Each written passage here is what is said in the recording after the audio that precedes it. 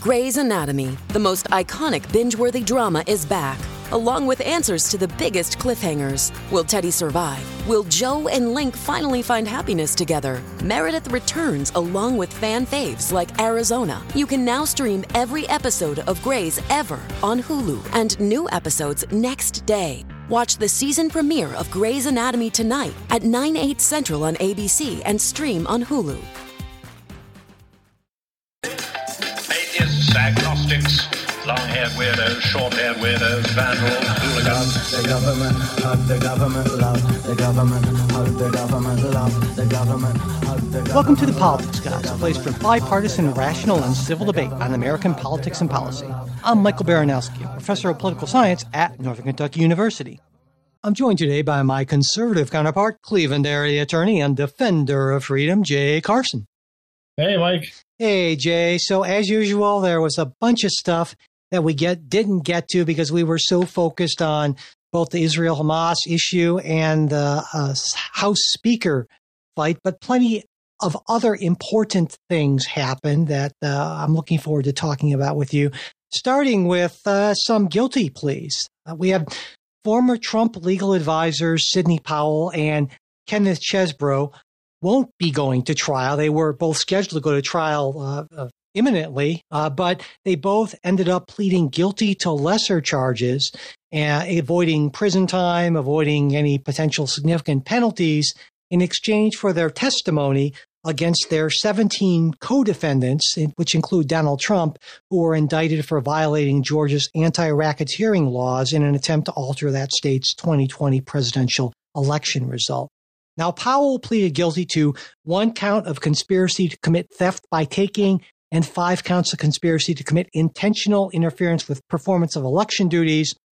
Chesebro, I want to call him Cheesebro, and I know that's not right. So Right. I always think that's when I see that thing. But anyway, Chesebro, who has enough problems without having his name mangled, pleaded guilty to 1 count of conspiracy to commit filing false documents. And Powell and Chesebro are the second and third people to have pleaded guilty in the racketeering case. They joined bail bondsman Scott Hall, who was accused of conspiring to unlawfully access voter data and ballot counting machines.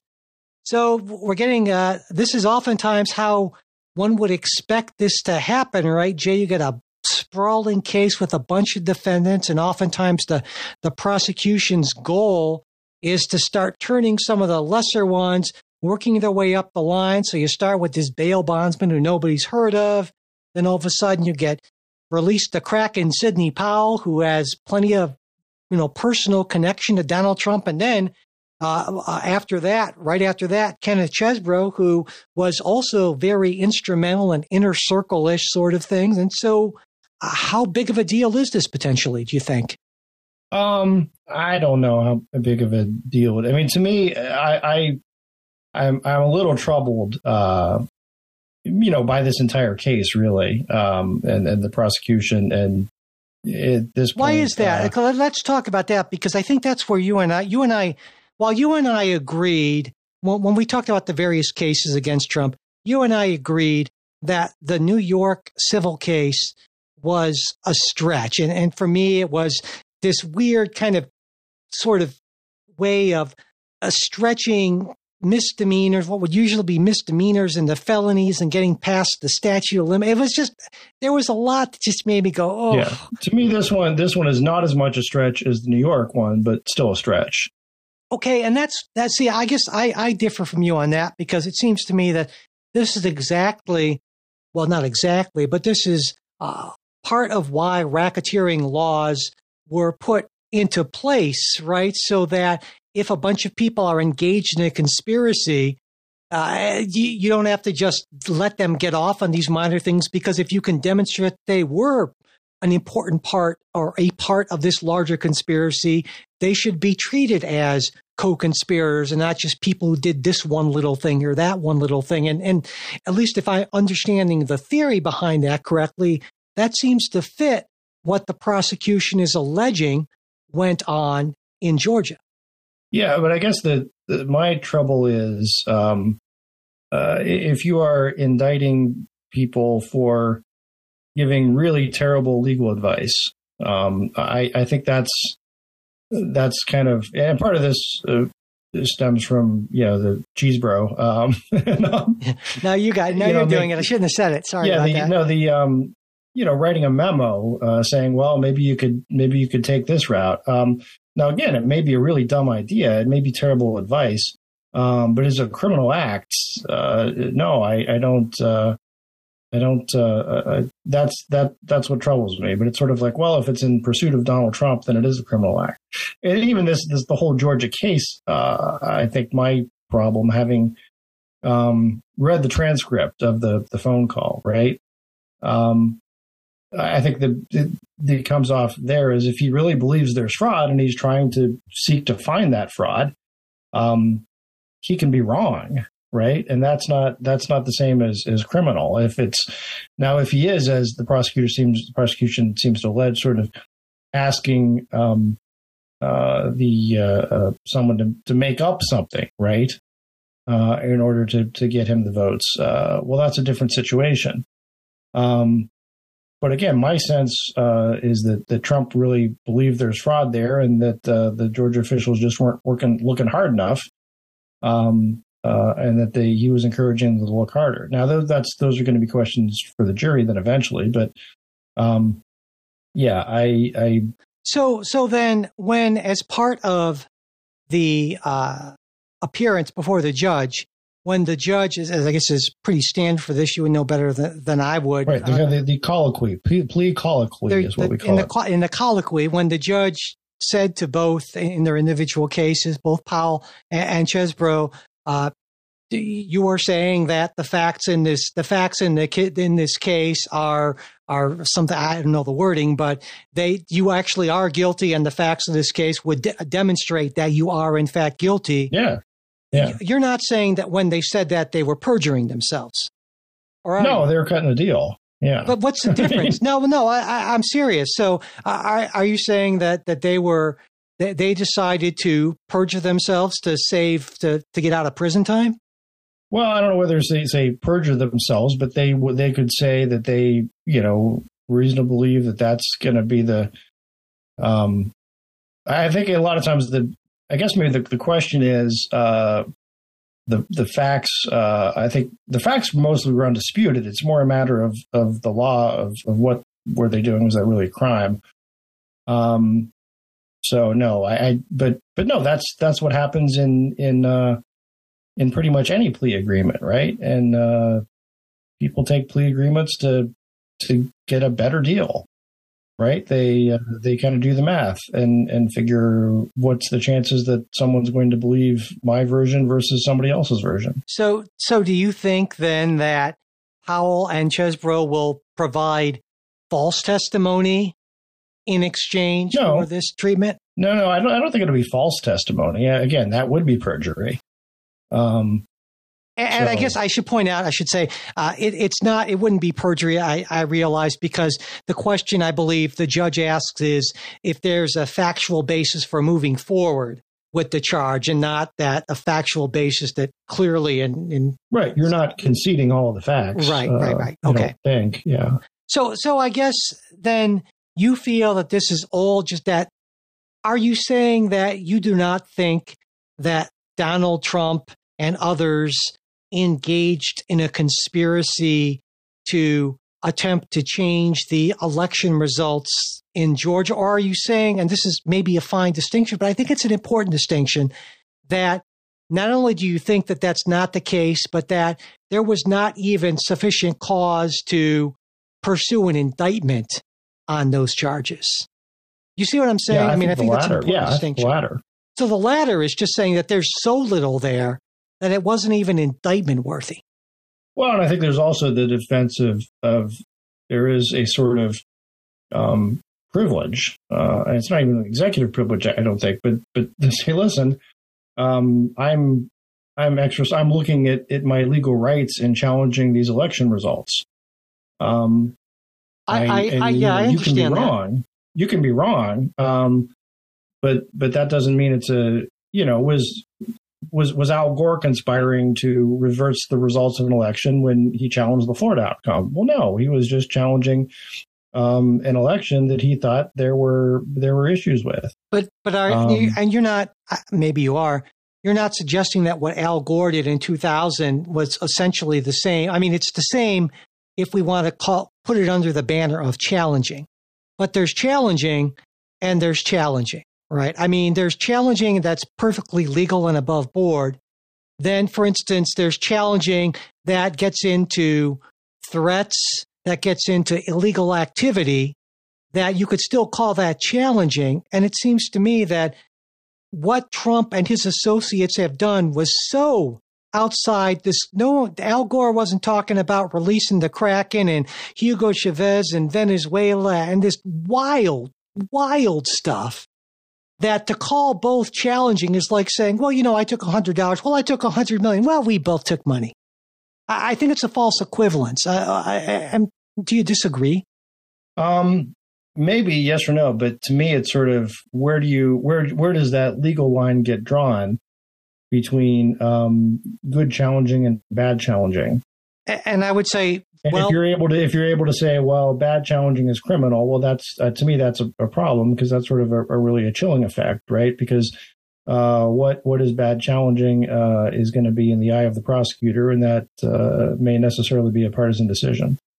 In the end, what is bad challenging is what is illegal challenging, and ultimately that's in the eyes of the jury, right?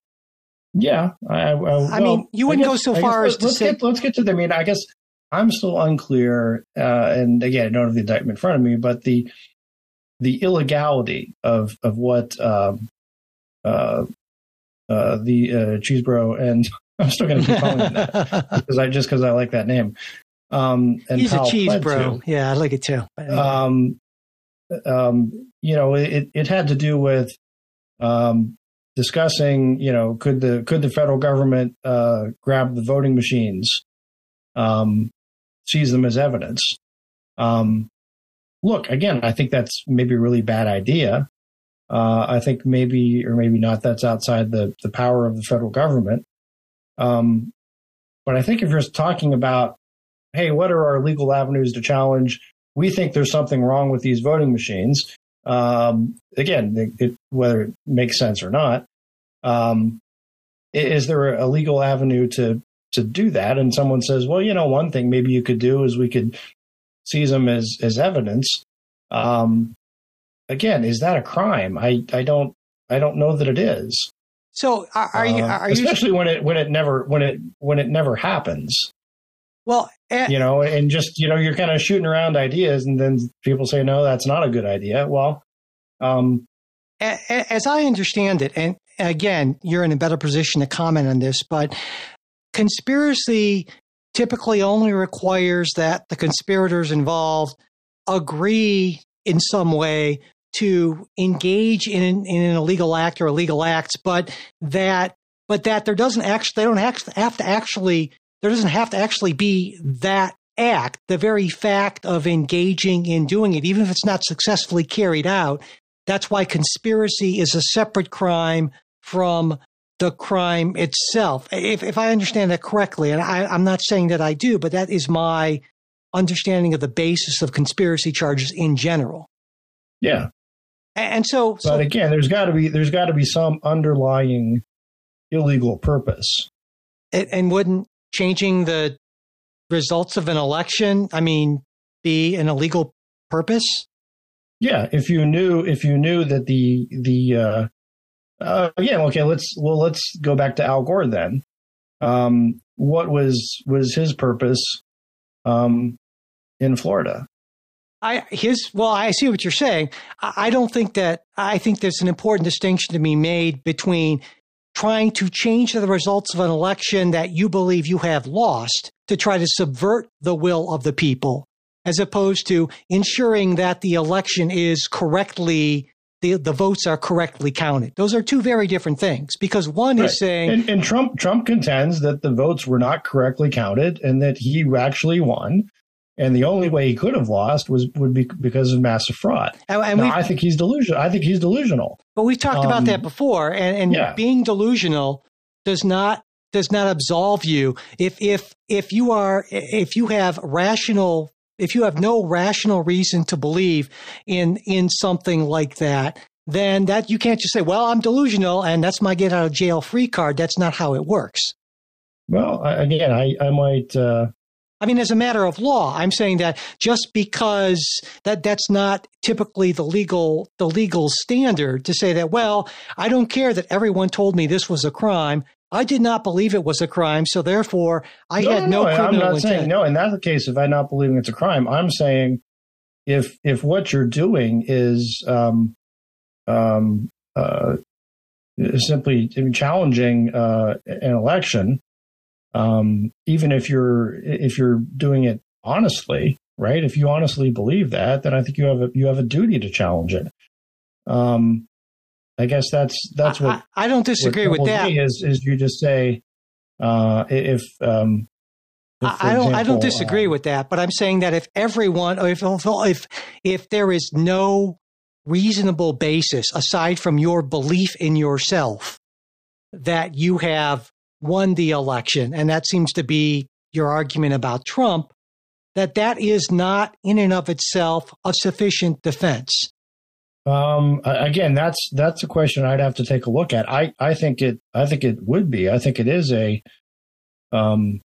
defense to say, look, I had reasonable belief. Now, again, that question of was the belief reasonable? Exactly, and that's the point that I'm getting at. But.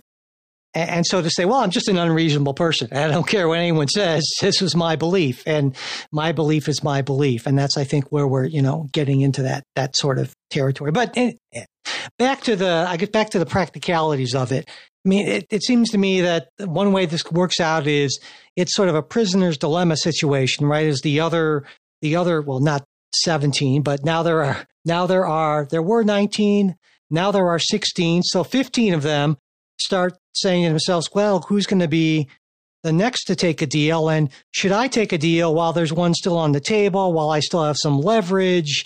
And who's going to crack next? And I think most of them will take a deal, and it'll be interesting what they say. Now, look, if some of these folks say, hey, look, Trump said I totally lost that election. Can't believe I even got as many votes as I did, but you know what? We're going to find a way to overturn it. What do you got? Well, that's a different kind of situation, isn't it? If these folks testify, as I think they might, and say, no, the president was insistent at all times that he never lost the election.